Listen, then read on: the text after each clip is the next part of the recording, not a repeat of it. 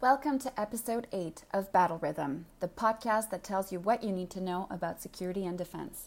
I'm Stephanie Von Latke, and my co-host is Steve Seidman. There was a lot to cover this time, from the UN General Assembly to climate change, Trudeau's fall from grace, and Steve's Petawawa adventure. On this episode, we also have a quick chat with Timothy Choi from the University of Calgary, who shares some of his secrets from the field.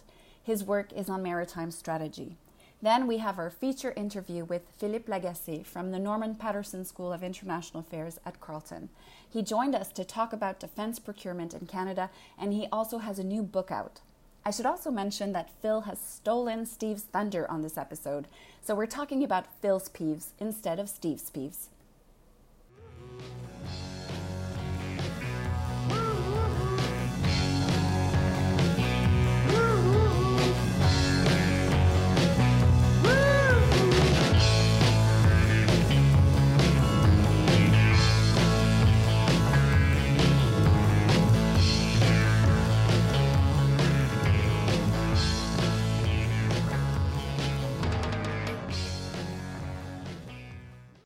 Steve, sometimes I tried to escape you over the weekend, but I can't. You had lots and lots of pictures from Exercise Collaborative Spirit.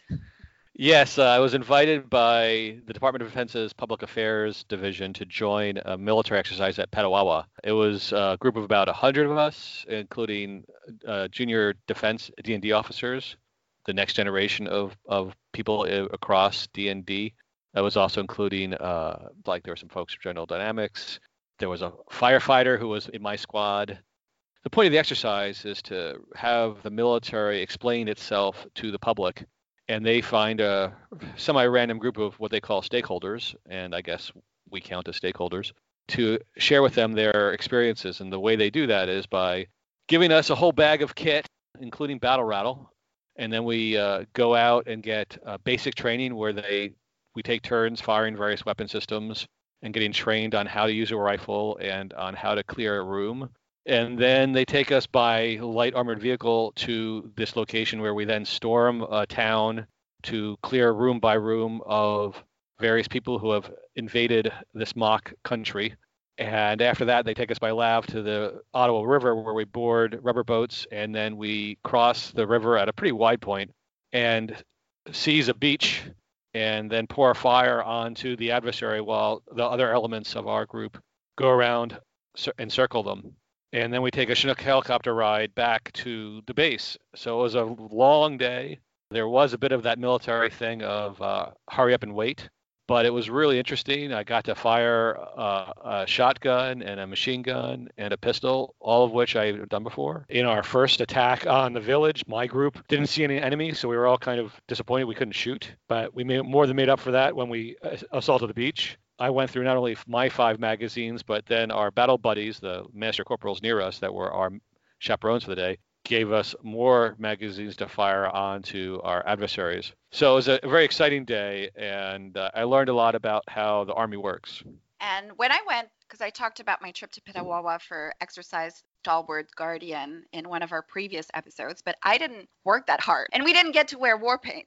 Yeah, well, we did work hard. We didn't have the full plates that go inside one's protective vest, but we had the protective vest. We had the mesh thing that goes on top of that holds the magazines. Now, I'm not sure the magazines weigh as heavily as they usually do, because I don't know if blanks weigh as heavily as real bullets. Just standing around, walking around with all the equipment, with the helmet on. The helmet is very heavy. I could feel it. And we were all talking about how on this cool day of 20 degrees or so, we can only imagine what it'd be like to do this in Kandahar with a full backpack. The only stuff we had on our back was whatever snacks or foods, and also our lunch and whatever else we were carrying. They gave us canteens and all the rest, but it's not like what you need to make it through a day on patrol. And then you mentioned the war paint. Well, that was one of the struggles, because I really am lousy at arts and crafts. And so when they gave us the various paints, we didn't have mirrors at first. So our battle buddy just kept on giving us paint. When I looked at the mirror, I realized I looked way too much like our prime minister. All right, that's an interesting segue. So we have to circle back, though, because it's true that in our last episode, we both seem to think perhaps naively, that Trudeau had been good for Canada's international image. And then Brownface Gate happened. All right, so Brownface Gate is really bad for Canada's international image. There were two articles that I read in the past few weeks that focused on Brownface Gate, but I think highlighted what is more important about this issue is that really it's not just about Trudeau, but it's about Canadians in general. This is a moment for Canada to grapple with race and racism more broadly. The first article that really had an impact on me was the one by Naheed Nenshi, Calgary's mayor. The article was published in the Washington Post, and it's called, "I Am Calgary's Muslim Mayor. We Can Learn from Trudeau's Brownface Moment." The second article was published in the Globe and Mail on Saturday and was written by Omer Aziz, who was a policy advisor to the Minister of Foreign Affairs in the Trudeau government. And he hit a bit of a similar tone, also insisting that this is bigger than Trudeau. He says, and I'll quote him here, "This Canadian variant of racism is more insidious than the American. Protected by politeness, racism can be perpetuated under a shield of good intentions." So just thinking back about the foreign policy implications of this, all of this talk about Canada being back and the virtues of multiculturalism, themes Trudeau spoke about during his day at the UN General Assembly in 2016, now sound a little bit hollow, and it's just 3 years later. It goes back to some of the stuff we talked about with Hassan Minhaj talking to Trudeau on his show, and we refer to that in the last podcast, that Canada talks a good game, but then there's some price that Canada might be paying for some hypocrisy, just as Trudeau talks about us leading the world in climate change, and then we're still producing lots of carbon emissions. We have in this situation the Prime Minister of Canada being completely blind, seemingly, to the implications of what he's doing, that he likes to dress up, he likes to paint his face, and it leads to offending not just the people of color, but also other people who care about these issues. And it sends a signal to the world that while we do take in more refugees, there's something else going on here, that Canadians, or at least this one Canadian, is pretty blind on these issues. And I did see some people saying, well, Canada doesn't have racial problems, so we are less aware of brownface and blackface. And that's just foolishness, both because Canada does have racial problems, and we live in a North American culture where we see the American TV shows which have made blackface wrong since 1970-something, if not 1990-something. All of Trudeau's life, he should have been aware that this is deeply offensive. And so it cuts against him looking good. If we had some political capital for being a pretty boy and being, a charismatic guy, well, that was his one edge. That edge is gone. Yeah, and it was a good year, I suppose, to skip the UN General Assembly. So Trudeau was absent, and of course he can say, well, there's an election looming, but the timing of Brownface Gate and the UN General Assembly also makes it a good reason not to go. Yeah, I don't think that they were planning on going to the UNGA, because in the past, when there are elections during this period of time, Prime Minister and the Foreign Minister tend not to go. I remember giving a talk in Massachusetts during the 2011 election because the Consul General of Canada in Boston was restrained from speaking in public during the writ period. So I think this was going to happen anyway, that Trudeau and Freeland were going to avoid the UN. But certainly, it's a good thing they did avoid it, because they would have had to answer some very uncomfortable questions. Now, you paid more attention to the UNGA than I did, because I was wandering around the hills and streams of Petawawa. So what's your take on what happened last week? I always like watching the leaders' speeches at the UN General Assembly, and I was in my car in the passenger seat driving from Kingston to Montreal, so I had lots of time to listen to a few of them with my husband. And so we picked Russia, Ukraine, the United States, Iran, the UK, and Serbia. Had we had more time, I think we would have listened to all of them, because they're really quite entertaining to listen to see how a lot of these leaders just talk past each other. Russia doesn't even mention Ukraine, while President Zelensky spends most of his time talking about the war with Russia in the Donbass and the annexation of Crimea. He said Russia is waging a war in the middle of Europe. Then the Russian foreign minister, who's very experienced in this forum, Sergei Lavrov, did not focus on Ukraine, but instead attacked the United States and the West, trying to delegitimize the rules-based order. Rules, he said, were designed to benefit the West, but no one else. Okay, no surprise there. Then you have Trump, and he had a large audience. He must have been happy about that. He covers a lot of ground. It was actually quite dizzying. Iran, migration, abortion, LGBTQ rights, and of course, he talks about how much power the US military has, thanks to him. And then the biggest surprise of all was Boris Johnson, at least to me. It was wildly entertaining and puzzling because he was focusing so much on technology, and he was almost like a stand-up comedian up there, except I couldn't tell whether it was intentional or not. He starts off by ranting against Alexa and the Internet of Things. At one point, he says that your mattress will spy on you and that we have to watch out for digital authoritarianism. He also indulged in a bit of self-deprecating humor on Brexit, which was kind of funny. And then he goes back to weighing the trade-offs of tech. It really felt like Bojo should have been wearing an aluminum foil hat at the UN General Assembly, but it really contrasted with some of the other speeches that highlighted major geopolitical shifts or particular tension points. Well, I wouldn't have expected Bojo to be a tin hat wearing kind of guy, but I assume that if he's scared of his mattress, he'll cover that with aluminum foil too. Well, you bring up Ukraine. It's funny because in the Trump era, time seems to both move so slowly and so quickly, but was the UNGA before or after the revelation that Trump tried to coerce the president of Ukraine to investigate Joe Biden's son as a part of a quid pro quo, even though he can't even figure out how to spell quid pro quo? It was all happening simultaneously.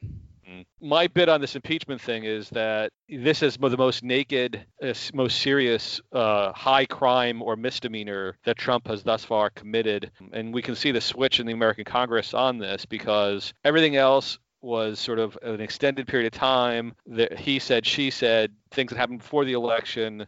The obstruction case, the question is how do people feel about that? And while Mueller teed up Congress to start impeachment, they chose not to. But I think Nancy Pelosi succumbed to the pressure and succumbed to the realization that Trump was doing the same thing in the summer of 2019 that he did in the summer of 2016, which was he invited foreign support for his re-election campaign, and that refraining from starting impeachment was just going to encourage him to go further. So we've now seen the past week the start of impeachment processes. We've seen some Republicans, or at least retired ones, such as Jeff Flake, come out in support of it. We've seen public opinion now in favor of an impeachment process, which is very different than it was 2 weeks ago. So we've seen a real sea change. I'm still a skeptic when it comes to conviction. That is, I don't think the Republicans in the Senate will agree, and you're going to need 67 votes in the Senate for Trump to be convicted and lose office.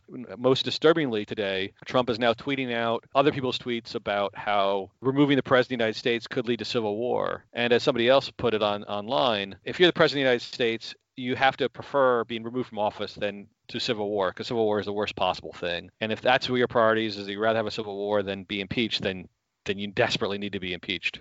This is almost making me feel good about Canadian politics. Okay, and we've been talking on and off on this podcast about what issues might be big electoral topics, and climate change obviously is going to be high on the agenda, especially now after it's been the feature of the UN General Assembly, and also the huge climate strike that happened on Friday. So we have people all across Canada and on campuses in major cities walking for the environment. Now, we're a security and defense podcast, so this got me thinking about some angles we might wish to cover when it comes to the environment. How does the environment and climate change intersect with international security? Yes, and the one issue that keeps coming up is the North, that we saw the Liberals put together their platform this weekend. They highlight in the platform the North, that with the melting of the ice, there's going to be a greater concern about who's trafficking through the North and what are we doing about that. So I guess that's one issue that will come up. Yeah, another theme is the awful carbon footprint of defense departments and armed forces. That, of course, includes both the infrastructure but also military operations. Stealth bombers need a lot of fuel, apparently. At Brown University, there was a study that was conducted. It's called the Costs of War Project. They actually ranked the Pentagon as though it were a country, and it would rank about 55th as a greenhouse gas emitter. So we can't dismiss that actually as an issue. 55th, I was expecting to be higher. I got to tell you, we were sensitive to this during the exercise because the Chinook helicopter by itself is an incredibly expensive piece of equipment in terms of how much fuel it consumes just warming up. And so we saw the same helicopter take all 3 platoons back to base. And while we're watching this happen, we were very much aware that the Canadian military spends a lot of money on fuel, that it's burning a lot of gas, doing a variety of things. And so it is contributing to climate change as well. So there's the two sides of the defense story. Is climate change is something that we are doing and something that we are having to deal with. And if we want to get to zero emissions in 2050, I assume that means that we'll either be flying electric helicopters or no helicopters at all. There's also something else in the Canadian context and another way in which climate change might affect defense policy. And that's been the uptick in fires and floods across the country, which Canadian soldiers have had to respond to. I know you'll remember our past episode that featured General Jenny Carignan. She talked about the challenges associated with Operation Lentis and the recurrent deployment of both regular forces and reservists. Indeed. I was one of the folks filling bags in Ottawa last spring during the floods, and that was the second time in 3 years that Ottawa had significant floods. The pace of these, as well as the fires, is going up, and so we do ask the military to be responsible to help out in these matters. And I think we're going to see a higher pace of operations, which is then going to lead to, yes, more fuel being spent and more carbon being emitted. So it's a really nasty cycle. And in the 1990s, I can't help but to recall that when there was this trend of expanding the types of topics that we might be studying in security studies, there was this burgeoning literature linking environmental degradation and conflict. Global warming was tied to natural disasters, famine, water scarcity, which can all increase tensions in parts of the world that are already volatile. So this is by no means new, but it is also likely to get worse, not better. Absolutely. A friend of mine who went to the same grad school I did, Colin Hendricks, has been doing a lot of work on this problem of under what conditions does environmental shocks or does natural disasters lead to conflict? And the answer is not never. It's always going to be under some conditions. And so as we get more of these shocks, we're going to get more of this conflict, which is going to lead to more refugees and more interventions and more problems. So the future is going to be very busy for those of us who study defense and security stuff, because the environment is going to foster more of this stuff for us. Steph, I'm not sure you got a chance to see the new Liberal platform, but it had an interesting piece to it, which is that they're promising to create a new Canadian Defense Procurement Agency. So they're going to rejigger procurement since it's been much of a challenge. And that's good timing for us because we interviewed Phil Lagasse last week about his workshop on agile procurement. And while he didn't know that this thing was going to happen, I think our listeners can listen to his discussion of the workshop and of his work to get an idea of some of the problems and challenges that the Liberals may now be addressing.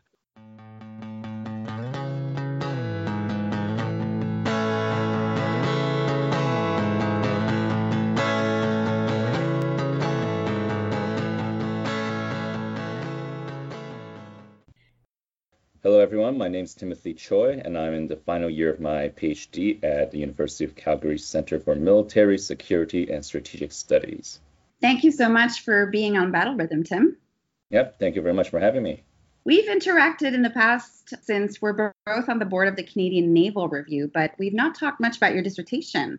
I assume it has something to do with maritime strategies, but can you please tell me and our listeners what your topic is? The full title of my dissertation is Maritime Strategies of the North, the Sea Power of Smaller Navies in an Era of Broadened Security. And the main focus of it is how have developments in international maritime law, particularly the 1982 United Nations Convention on the Law of the Sea, or UNCLOS, affected the ways that smaller navies carry out their business. How did you come up with the original idea for your dissertation? Well, so back when I was doing my master's, also here at the University of Calgary, I was working under Rob Hubert, who's still my supervisor. Anyway, I was in his class on Canadian Arctic security, and for his paper, I compared our currently being built the Harry the Wolf Arctic patrol ships. How do they compare with recent developments by their peers? So, and as I was looking at this, I saw that the Danes and Norwegians, they had some massive new investments in their navies. And I was like, well, what's the deal with that? And so I really wanted to look into that, the procurement of these new assets in my PhD. But then as I was doing my comprehensives, it became evident that I could more than just, a strict empirical comparison or explanation of, procurement practices by these countries. And there was room in the literature to make it a bit more theoretical, make it speak to theories of control and power at sea, particularly from smaller navies in peacetime. And so that's sort of how I got to research the topic. And so for my case studies, I'm looking at 3 different Arctic countries with 3 different institutional approaches to balancing erstwhile peacetime and wartime duties: Denmark, Norway, and Canada. But because most of the English language sea power literature tends to focus on wartime issues between larger navies, I'm using a lot of Danish and Norwegian secondary source materials combined with some archival work, and probably most interesting and funnest part of the dissertation, field research on board some of these Scandinavian naval ships, to observe for myself just how naval forces conduct patrols in peacetime and prepare for emergencies at sea. Thinking too about your data collection efforts, which must have been extensive, I'm assuming they were easier in Canada than for the cases of Denmark and Norway? Yeah, I would say so. So for Canada, thankfully, a lot of work has already been done in these grounds. So I actually haven't spent as much time drilling up for particular new information. It's mostly just helping see a contrasting sort of comparison perspective. But for Denmark and Norway, a lot of that was indeed some of the reasons why I'm taking so long with this is getting security clearances. I was on board 2 different vessels. The first ones I was on board was the Norwegian Coast Guard vessel, the KV Thor, named Norwegian God of Thunder. And that was interesting because Thor was a ship responsible for territorial waters patrol, so not offshore. And that was sort of unexpected on my part. I don't get to choose which ships I get to go on. I get whatever they give me. But it was a very pleasant and unexpected insights into, okay, so how does a Coast Guard, which in Norway is part of their navy, what do they do within the country's national boundaries? And they do a lot of, police work, really, customs, checking sailors, making sure they have all the correct papers, protecting their fish farms from curious tourists, and a lot of stuff that, in a lot of countries, at least on land, you expect to be done by non-militarized assets. And then following that, one of the Danish naval ships responsible for Greenland and sovereignty patrols off of Greenland. And that was a nice 10-day cruise, as it were, where I joined them in Iceland, and then they dropped me off in Nuuk in Greenland.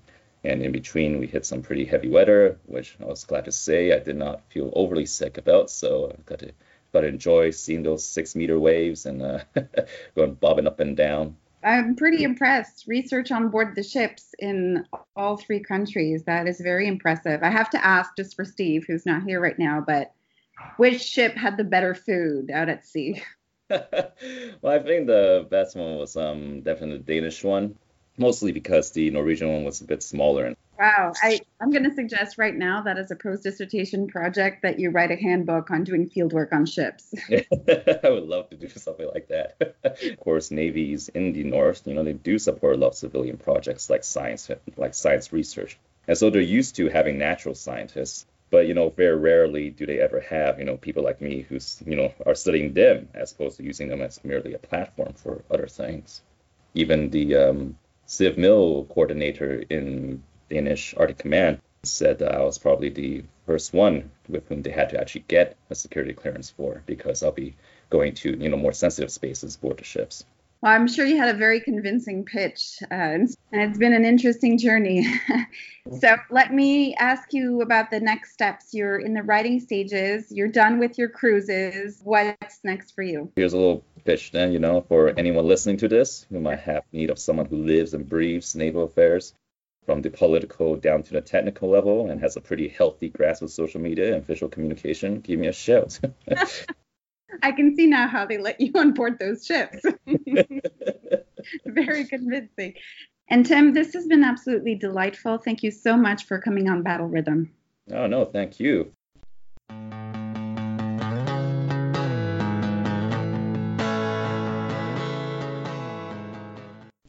Phil Agasse, welcome to Battle Rhythm.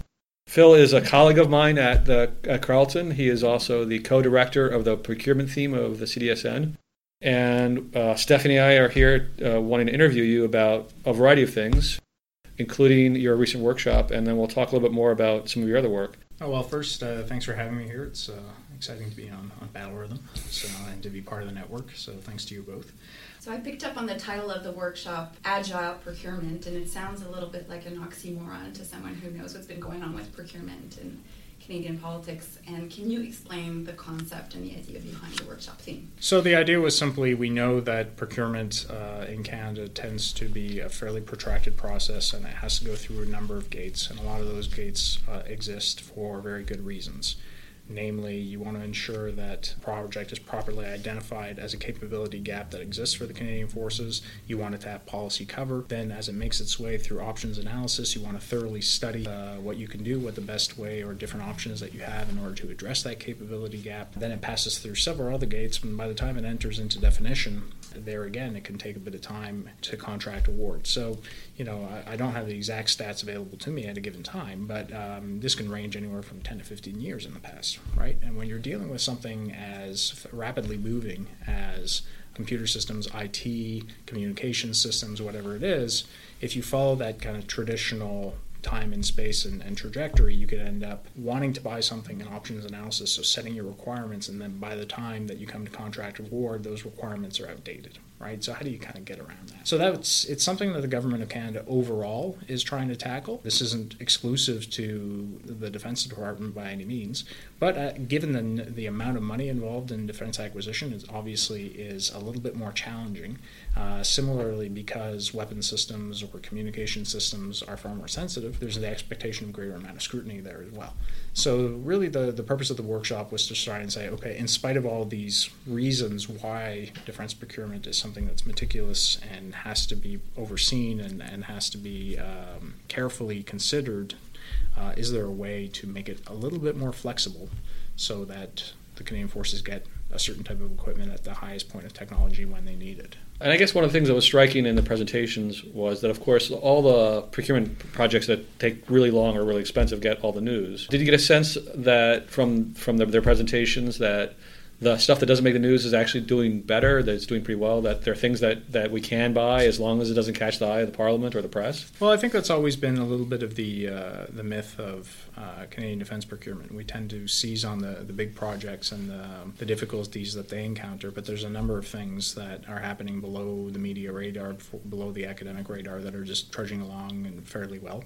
And certainly in light of Strong, Secure, Engaged, where there's quite a bit of money that's being spent and a real determined effort to spend that money, a number of the initiatives there are actually moving along fairly well. So as the Chief Financial Officer has said in the past, when you actually look at where money is being spent and how it's being spent, initiatives are actually working more or less the way they should. In the past, you might have made the case that really the issue was lack of funds. Now that you re-inject those funds, you're going to see some movement. Now, I can't get into the particulars of all of them. The general perception that it's broken, always been broken, is a perception that's maybe 10, 15 years out of date. I think things are better, but as we discussed at the workshop as well, we also need to be more, or encourage the department to be more transparent about where things are at, right, in order to have a better understanding on the part of the public about what the situation is with procurement. One of the striking things about what you just said there, and also I sat in on this workshop, is that when the defense review was being discussed, they were reaching out to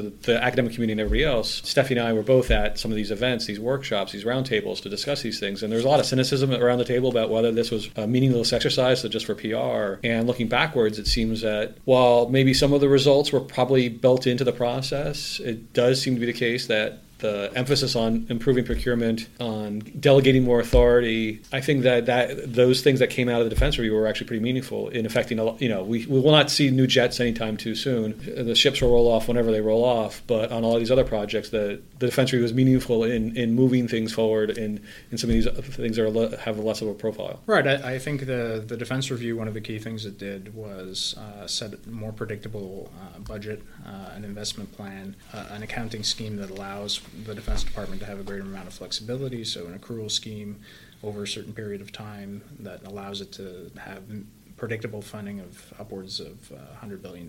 So all that makes it an enormous difference when you're planning. Now, it's not going to take all the problems away by any means. But again, I think when we think about defense procurement, we have to be clear about what time period that we're talking about. Some things have gone very well in the past, other things less so. But even on your example of the ships, the fact of the matter is, I mean, it's a type has been selected. We'll see how it goes from there. But it certainly isn't just flailing around. I mean, it's not the impression that we sometimes get is skewed by our memories of the past. I had a question about the agile procurement equation. So you mentioned the technological considerations, and you also mentioned the regulatory considerations. There's also alliance considerations, and how do you factor in interoperability in terms of defense procurement in Canada? Does Canada absolutely need to get the same stuff as the U.S. and NATO allies? That one's a bit of a tricky one because it is a policy consideration, and so it puts me in a bit of a sticky situation. But all I'll say is Canadian defense policy has been fairly consistent that we want to be interoperable. You can debate on the margins just how interoperable you want to be in particular systems, but if policy says that you want to be seamlessly interoperable, as we've tried to be in the past, then that comes with certain capability requirements. When we read that policy, and I guess this is a point that I really want to make and that I hope that our theme as part of the network will flesh out a little bit more in the future, policy matters. It really does. Like, when you decide what it is that you want your forces to do, they aren't just these abstract concepts. They actually have consequences for the people who are setting requirements, for their understanding of what it is that they're being told to do. And so the way you frame policy and what you tell the Canadian Armed Forces you want to do has a massive impact on how they end up setting up requirements and what they expect that the resources that they'll be given to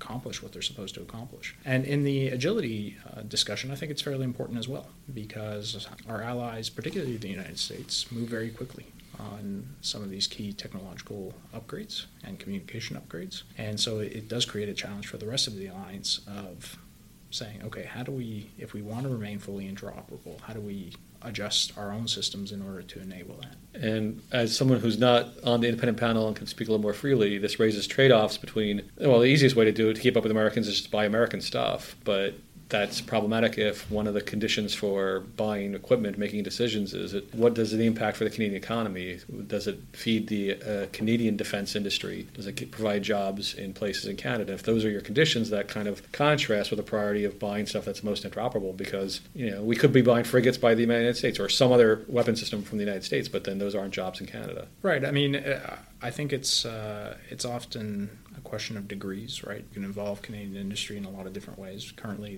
the approach is more of a value proposition. So as opposed to necessarily buying the kit from a Canadian company per se, you just want to ensure that when you're buying something, you can either that there's an investment made in Canada that's commensurate with the investment that you're putting down to acquire it. And, at the end of the day, if that involves in-service support or having American firms kind of set up in Canada to do components or whatever it happens to be, that can also be a net benefit. But yeah, I mean, obviously there's trade-offs in terms of speed and cost that surround all this. And that's a little bit there again of the question of agility. Governments, rightfully, I would say, want to keep an eye on what the military is buying and why they're buying it. But there's also the question of, okay, how do we do that while still ensuring that we have the latest capabilities when we need them? Yeah, I noticed you perked up and were very happy when somebody else cited your favorite triangle, which was what, speed, cost, and accountability? No, time, scope, and cost. So the iron triangle, which a lot of people kind of know and think is pretty simplistic, but it is true, and people need to be reminded that a lot of these projects still exist within those parameters, right? So you can trade off within those three, but it's pretty hard to perfect all three of them at once. Yeah, I wanted to ask about just the workshop and how it worked to bring in academics together with DND officials, with civilian and military. This is something we're trying to do more broadly with the CDSN. So in your opinion, did that formula work, and what were some of the synergies, and I hate that word, but what were some of the synergies that emerged? Yeah, well, I mean, I've always kind of taken the position, and maybe it puts me as a bit of an outlier, but ever since I started working within a D&D context, one of the things that's always kind of bugged me is that academics are very good at kind of describing high-level stuff, and so they're good at kind of commenting on policy, and they're good at commenting on strategy. Where they have difficulty because they don't have all the information is more on kind of operational level, administrative level things, or tactical level things. And therefore, a lot of the times when academics kind of comment, they're guessing about what's happening internally. And so it's not that they're dumb people. It's just that they don't have all the information. So one of the things I wanted to do as part of this Node's first workshop was say, okay, we have 7 years, right, to bring academics together and to discuss this in advanced research. But let's first take a breather and ask those that work in this area day to day with a significant amount of information, why don't they first have an opportunity to share some of that with the academics, right? So let's, as a first step, let's educate ourselves and avoid the academic habit of simply going out there and, pontificating about things with half the information. I feel like I'm being subtweeted right now. No, the reality is we all do it, and this gets back to the transparency thing, right? Is part of what I think is important for the network overall is to ensure that academics and decision makers and practitioners actually speak to one another a little bit more often so that we can have better commentary, right? And by the same token, more informed commentary. And the initial reaction of that is going to be, oh, well, you're just going to be kind of co-opted by the military. No, I mean, it's not about that. It's simply about you can better contribute to debates, and you can make better recommendations or even better critiques if you're working with a better set of facts, right? And the trade-off and the benefit that the government gets from it is that you're better off having academics who have quite a loud microphone be better informed when they're commenting on things. So that was really the initial kind of idea in this workshop, was to get that piece going. And then in future ones, we can make it a greater balance between research, practice, and go from there. Mm-hmm. And I noticed you also focused the groups on particular problem sets, maybe a case study with the Chief of Staff Army strategy. Right. So in order to kind of give an example of how agile procurement might work in practice, or what one of the problems is, we had the opportunity to have land command systems presented to us as, okay, here's something that we're trying to do that gives you an example of some of the problems that we're facing. And also some of the opportunities, like how might we make it better? And I got to say, I was really impressed that the people that came over from government were pretty high-level folks. It wasn't just the lowest-ranking desk officer who has disposable time. It was people who are in decision-making places who were really engaged in this conversation. So it was good to see that our first effort to have engagement with the other side was a really good one. Yeah, I think there is a recognition on the part of a number of people that it's to both our benefits to have those discussions. And I hope that's one of the long-term consequences of this network, is that the suspicion or walls that exist right now between the practitioner and academic community are not torn down, but at least are more permeable. And that would really, I think, benefit both sides. If we had slats just like the Trump's wall, where people can climb up and down all the time, I think that's what we're looking for. Yeah, it's not a bad thing. Phil, you have a new book out, and it's called Canadian Defense Policy in Theory and Practice, and it's very thick. It's a very big book. And the pictures, the graphics are in color. Yes. As first a plug, it's part of our Canada and International Affairs series with Palgrave Macmillan. So if you have things that you want to contribute on Canada and international affairs broadly defined, please come see us. Send us your proposals. We're interested. We're open. As Steve just mentioned, we actually have high production quality. Any university library that's subscribed to the Springer Network has the book available online for your students as individual chapters. So it's really a great way to publish on Canada and international affairs. The book, co-edited with Thomas Junot and Sir-Jan Vucetich at U of O, is about, I'd say, 2-3 years in the making. We originally had this idea a little while back, and we got a D&D departmental or defense engagement grant to host a workshop where we brought the authors together. And the idea was to have people working in D&D, Canadian Armed Forces, some retired Canadian Armed Forces as well, and academics working on a bunch of different issue areas. And those who have been working in this field for a while may remember a book from the 1990s of David DeWitt and David Leighton Brown, which was kind of the Bible of Canadian defense studies for a while. And so the idea was to say, okay, well, we're nearing a good 20 years since that volume. Maybe it's time to put another one out. And we tried to cover as many subject areas as we could. Those that are traditional, so Jim Ferguson and Andrew Chiron, kind of dealing with the North American component, but also new ones, Indigenous peoples, gender, lobbying that hadn't really been covered all that much in the Canadian defence literature. Accountability, which was something that I'm quite concerned with. The role of law in deployment decisions and those type of considerations that hadn't been dealt with as much in the previous literature. So it ended up being a big book, but I hope it's a good book. Well, it's the New Testament, so therefore it's supposed to be big and new. Is this something that somebody outside of academia should pick up? I would think so. We really lobbied hard to get a good price.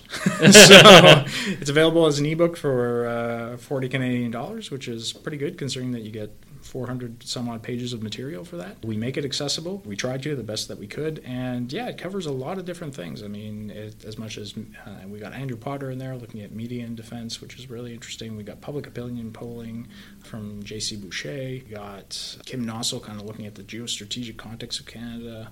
You're in there looking at civil-military relations. And a comparative perspective. Yeah, comparative perspective. We have strategic culture. We have kind of how strategy is made. We have a defense economics discussion, the defense industrial base. We have defense procurement. So really, we tried to cover as many things as we could. We have junior scholars. We got more senior scholars. So yeah, I think for $40, you get upwards of 22 chapters. That's a pretty good deal. And if you have any interest in any topic in Canadian defense, this is the book you should pick up as a starter for trying to figure out anything that you want about this scene. Yeah, and I hope that when we were going through the review process, one of the reviewers encouraged us to bring in an outside perspective. So we had Lindsay Rodman come and kind of give an American perspective on Canadian defense, which was a useful contribution. We thank the reviewers for kind of pushing us in that direction. I think it further bolsters the book. And look, it's a real mix. It's an effort to cover many, many different bases. The chapters are, fairly tight. They're about 5,000-6,000 words, but useful for undergraduate courses, graduate courses, and as you said, somebody who's coming at Canadian defense for the first time will find it as a fairly good primer. I'm sold. Excellent. Get a copy today. There we go.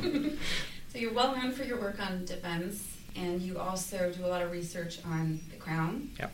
And the Westminster system. Yep. I wanted to ask, and this is because I'm familiar with your Twitter persona, yep. But what are some common misunderstandings that get on your nerves? About which? Pick a topic, because I know this could be a long conversation. But let's say this is not Steve's peeves segment, but Phil's peeves. Well, I would just say that we're not the United States. We have a different political system, and therefore always be wary of importing American language and American concepts. Now he's subtweeting me again. No, I mean, it's not just you. I mean, I think it's a number of people kind of approach Canada that way simply because it's kind of attractive, right? We see a lot of our American news outlets in Canada, and we pick up that language. And language is important, though, because it shapes your perceptions of things, and it shapes how you understand your system. And so if you're not careful about it, you end up ultimately distorting, or at least bringing an evolution to your system of government that may not correspond with the structural features that it has. And that's really, I think, my biggest pet peeve is we'll have situations like we might have next month here in Canada, where the popular vote as an aggregate may not reflect the number of seats that each party has. The party that governs may or may not be the party that won the most seats, depending on what the outcome is. So just understanding government formation and having a little bit more care and caution about what happens on election night, I think, is useful. And I wrote a blog post for those that are interested on policy options about how we can improve just election night coverage. And on my own blog post, www.legasap.com, you can find my Canadian government pedantic style guide where I go do a deep dive on better ways that we can talk about Canadian government. I read that. That was very informative. And I guess one of the examples is don't use Prime Minister-elect. Yeah, Prime Minister-elect refers to kind of President-elect. It's mandates, I think, is the other one that really gets on my nerves. Like, it's such a dangerous term when you're a government trying to get legislation passed or anything like that, and you're trying to push something through and to declare that you have a popular mandate to do something when you probably don't even have over 50% of the popular vote, and most of the research that we have shows that voters don't vote for particular issue areas. They may not vote in favor of a particular part of your platform. And as we're seeing in the UK, just because over 50% of people vote for something doesn't necessarily mean that the legislature then just kind of lies down and doesn't do anything. We're still expecting Parliament to hold governments to account, to scrutinize decisions, And I would expect nothing less of ours, although, as you and I have discovered, Steve, we have some work to do on getting a little bit more of a robust Canadian Parliament. I think the last question I have for you is, we're recording this on the 24th of September, which is the same day as when the British court ruled that proroguing by Boris Johnson was, what's the term to use, not good.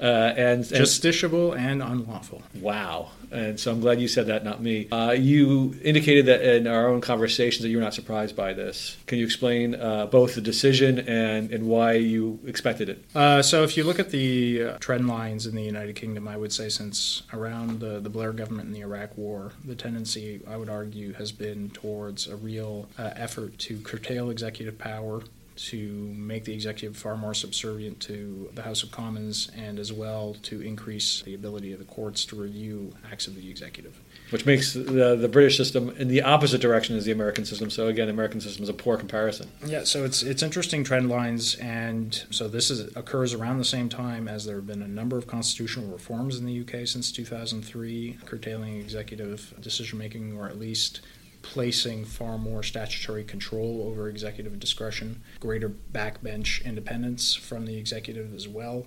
And interestingly, in the case of the courts, this might strike people as odd, but one of the reasons I thought they were going to rule the way that they did was a case called Evans, a little while back now, where the court was asked to rule on whether or not Prince Charles's letters to ministers should be accessible under the Access to Information Law. And what was interesting in that case was the statute clearly said that they shouldn't be accessible, but the court kind of ignored the plain reading of the statute and did it anyway. And you're kind of looking at that going, this is a court that's really going to do its own thing on executive power. It's part of a larger movement. Like, the law is interesting and all the rest of it, but as a political scientist studying this stuff, you're kind of looking at the trend lines going, it's all well and good to kind of debate the legal niceties, but they're determined to rein in the executive.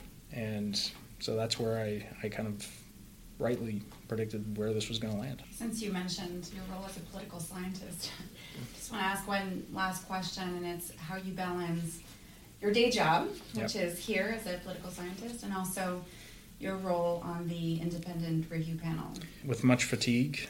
No, it's an amazing job. I've learned an incredible amount reviewing something like 50 different procurements to date, providing advice or helping provide advice to the minister, I'd say about 25 of them now. I've been doing that for about 5 years. But look, getting back to the SSE discussion, there's a lot of these projects that are moving. So we do a lot of work. It takes up a good chunk of my time. Whoever inherits it from me in the academic community is going to have a fun time too. But look, it's always difficult because even in a podcast like this, I have to constantly be aware of, am I saying something that makes me look biased, or am I commenting on policy or things like that. But I push the envelopes simply because if we're going to have greater discussions between policymakers and academics in this country, then frankly both sides have to get more used to people kind of living in both worlds.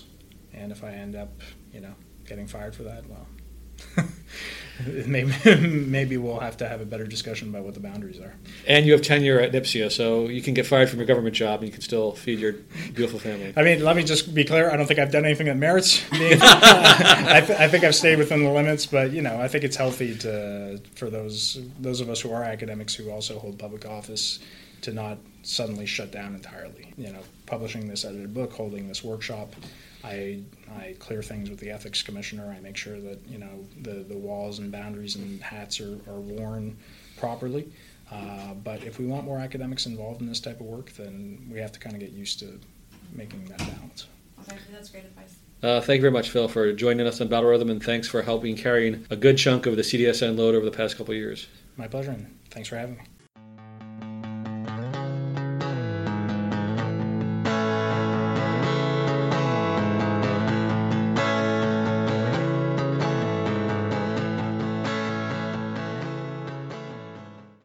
We'd like to hear your questions and your comments, and so please send them to us at Twitter address @CDSNRCDS, or email them to cdsn.rcds@outlook.com. Thank you.